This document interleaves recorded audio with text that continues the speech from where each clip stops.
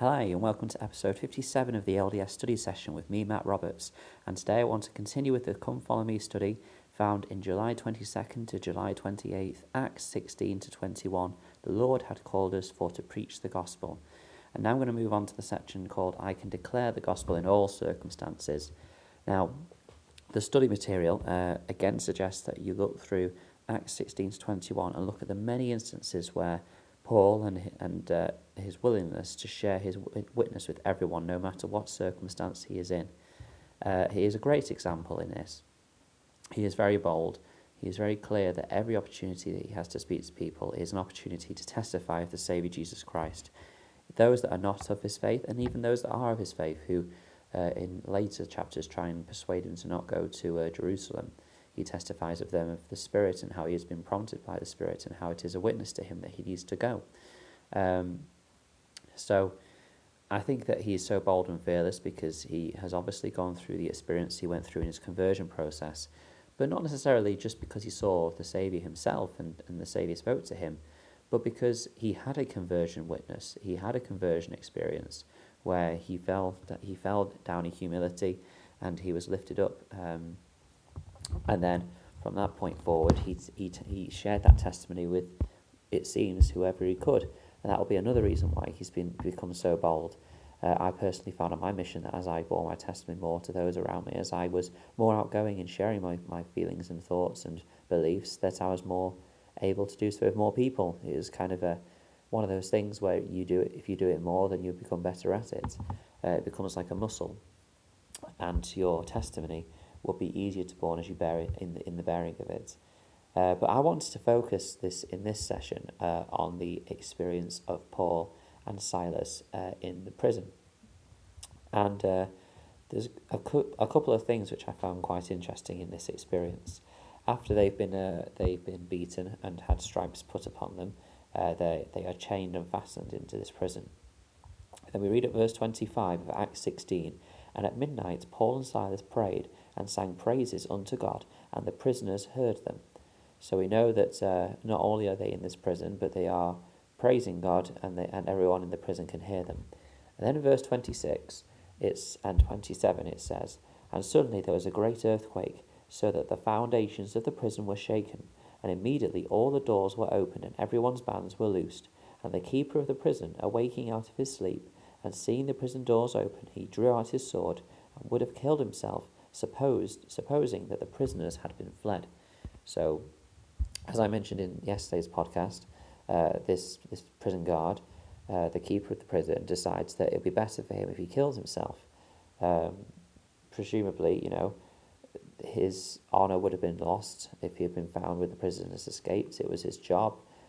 Presumably at that time it would have been a death penalty, and perhaps his family would have been, if he had family, in danger as well. In fact, no, we do know he has family, because later on he takes them to his home.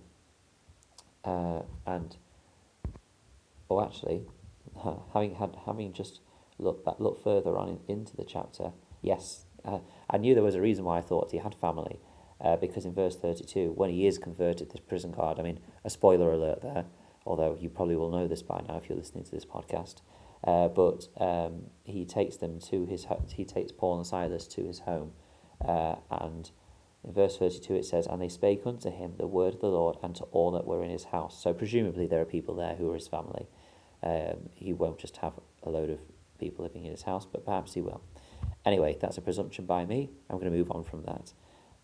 So he would have at least been killed with those prisoners gone.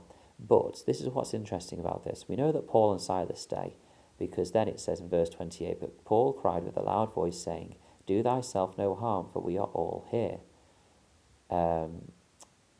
Now, if it was just Paul and Silas in the prison, then he wouldn't use the pronoun we are all here, or the words we are all here.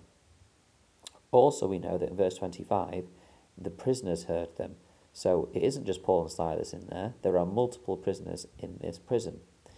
However, Paul cries with a loud voice, saying, we are all here, and the man is obviously spared from a horrible fate, because we don't read about it, and Paul states that they are all there.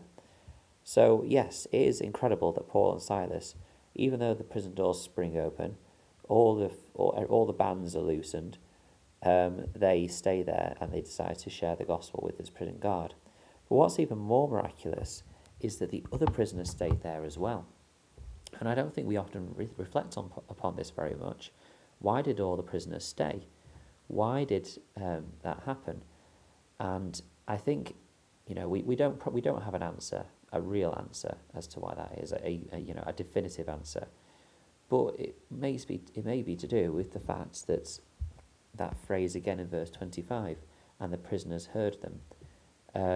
They heard Paul and Silas praising God and singing to God, and perhaps their hearts were changed as well. Perhaps they had this experience that the prison guard would have, to the point that they were willing to listen, and perhaps Paul and Silas encouraged them to stay, that they were willing to listen to these men, or follow their example at least, and stay in that prison, even though every bond, every door, every potential thing that's holding them bound has been released. And I know that there's spiritual implications there with this. Perhaps there is a link with the spiritual parallel of them being in chains and in bondage, and now they are released and free. It's just something to think about. But anyway, I do like how Paul and Silas, when they are in this situation, they use it as an opportunity to share the gospel. They use it as an opportunity to sing the praises, and then to invite the man to change once he comes to them and asks what he needs to do to be saved.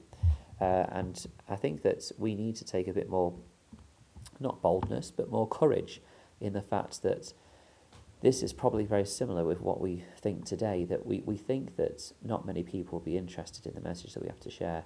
And that may be true with some people, and in fact it is true with a number of people. However, I think that we will be surprised with the number of people who would be willing to at least listen to what we have to share.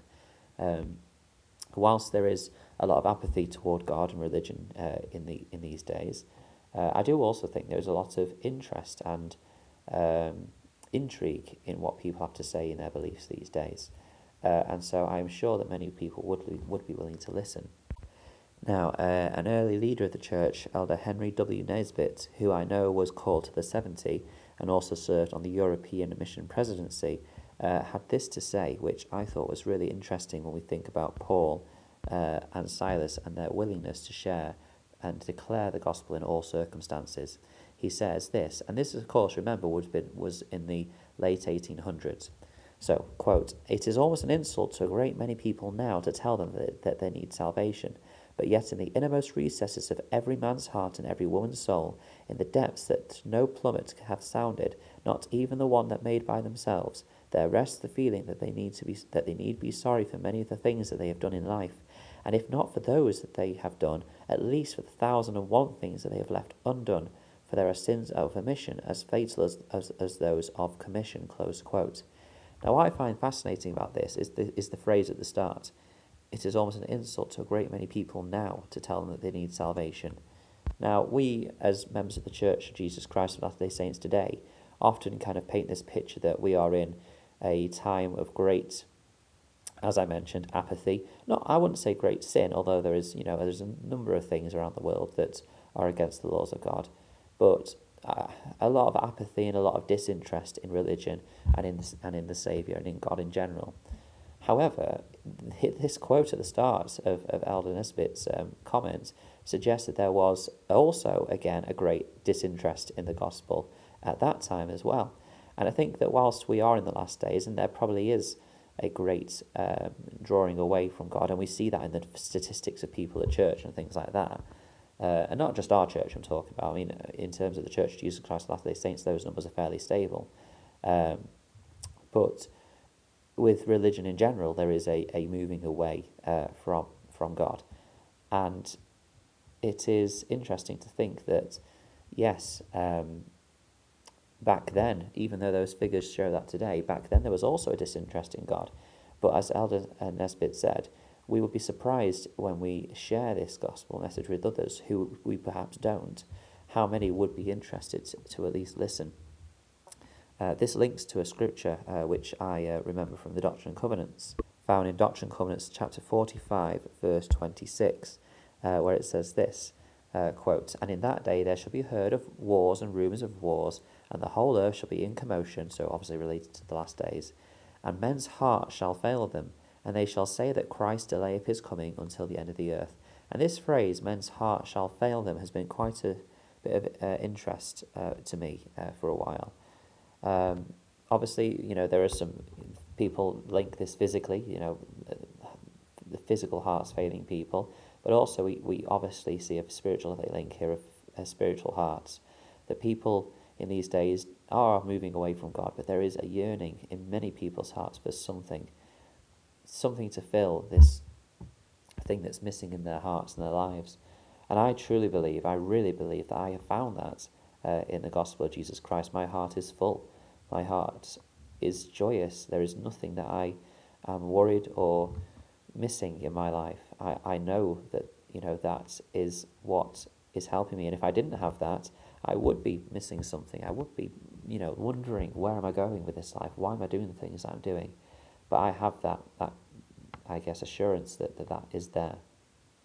Anyway, that's what I wanted to share this day on this study session. Hope you've enjoyed it and have found it interesting. If there's anything that you'd like to share with me, please do so at Matt S. Roberts 90, or anything else that you've been studying, whether it's linked to this or not. I'd love to hear from you. Until we meet again.